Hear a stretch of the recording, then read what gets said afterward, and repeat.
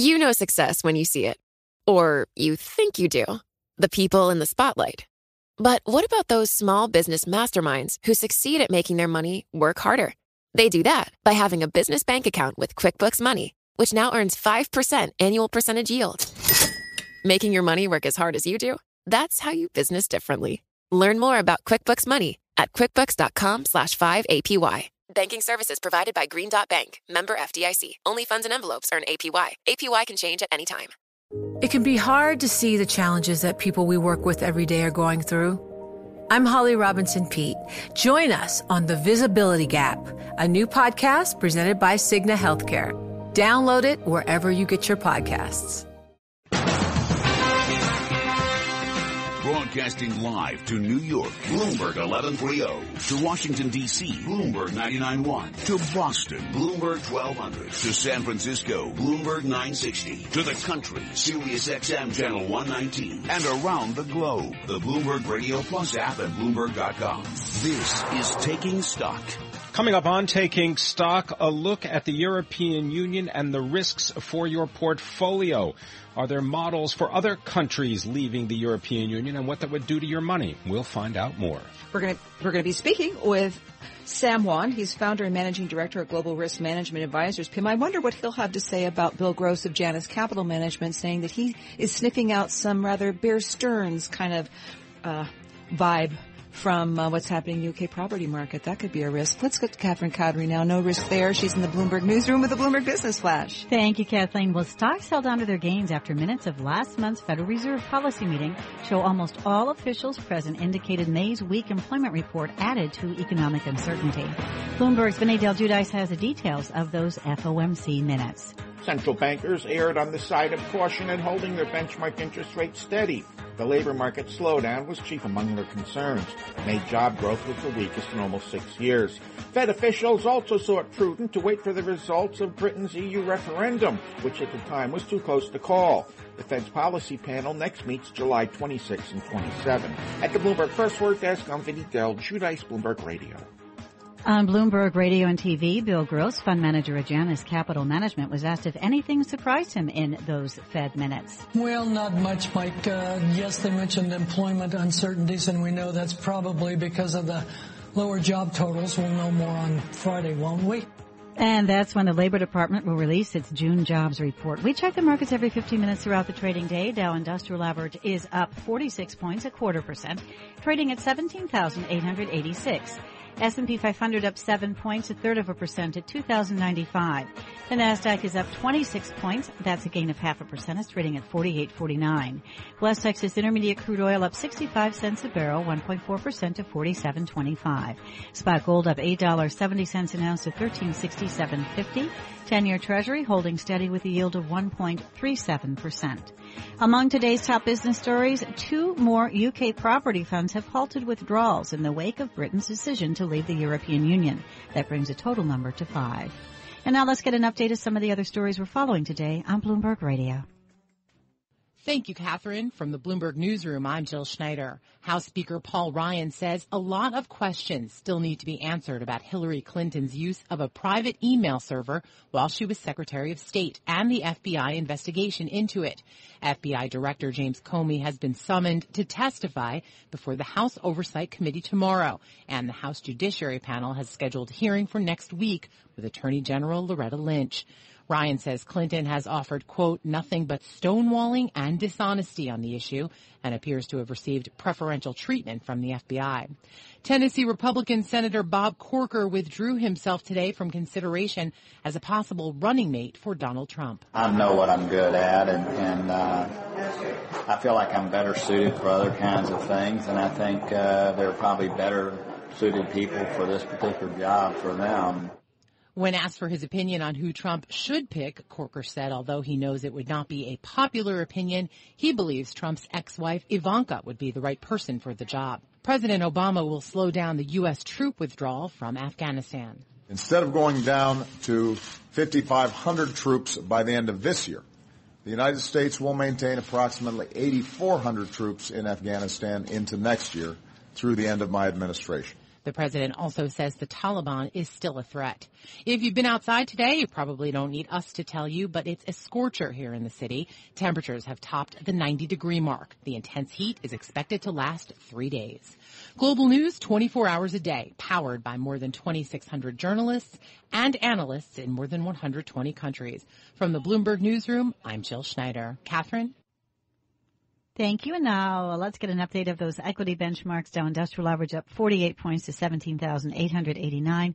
S&P 500 up 7 points to 2,095. NASDAQ higher by 28 points at 4850. And that's a Bloomberg Business Flash. You're listening to Taking Stock with Kathleen Hayes and Pimm Fox on Bloomberg Radio. The pound sterling plunges further, trading at 129.36 versus the U.S. dollar. Japan's 20-year bond yield turns negative and more UK property funds suspend trading. These are all risks that you need to take into consideration when managing money. Samuel Wan is the founder and the managing director of Global Risk Management Advisors. He joins us now. Sam Wan, thanks very much for coming in. I wonder if you could tell people, what is Global Risk Management Advisors and what do you actually do? Who are some of your customers? Well, I started the firm right on the heels of the financial crisis to help both asset managers and institutional investors with investment risk management. And about a third of our work is what some people who think of risk management, it is very quantitative, it is very geeky, and we try to use very sophisticated modeling and math to figure out what the risks are in your portfolio and what the potential losses are. But two-thirds or the majority of the work that we do is really around good governance, good processes, good controls, good strategy, because that's really, at the end of the day, what trumps and what is the most important thing in terms of descending order of what institutions do. And as I mentioned, we work with institutional investors such as endowments and pensions, foundations, and we work with asset managers, heavy concentration of alternative managers. And I imagine the phone's ringing off the hook because people are wondering, okay, Brexit, what do I stay away from? Is there something I should be getting rid of quickly that I didn't already get rid of before the vote? And or is there something that I should be getting ready to leap in and buy? Where do you start with that analysis? We think it's important. So if we take an institutional investor like a pension or a foundation or endowment, those institutions are fortunate that they can take a relatively longer-term view. And so we think it's very important that they stick to a plan. And that plan starts with their investment policy statement and their risk policy guidelines. We think it does make sense to assess what impact the portfolio has had near term from Brexit, as well as what it may look medium term and long term to figure out whether there should be any strategic or tactical changes they need to make. One thing we've been advising investors, and this applies to just retail or John Q. Public as well, is we caution that people should not overreact, especially given the fact that 2008 is still fresh on many people's minds, and that is, we think, a very important lesson learned. Sam, if there is a money manager who blames poor performance on Brexit, should you go looking for another money manager? Are there ways to have mitigated the risk? If you look at the first few days following Britain's decision to exit the EU, and you look at the proverbial winners and losers, the majority of the people were, whether they were professional or amateur investor, losers, meaning that when all the markets are down, most people are long the market, and so there's no place for cover.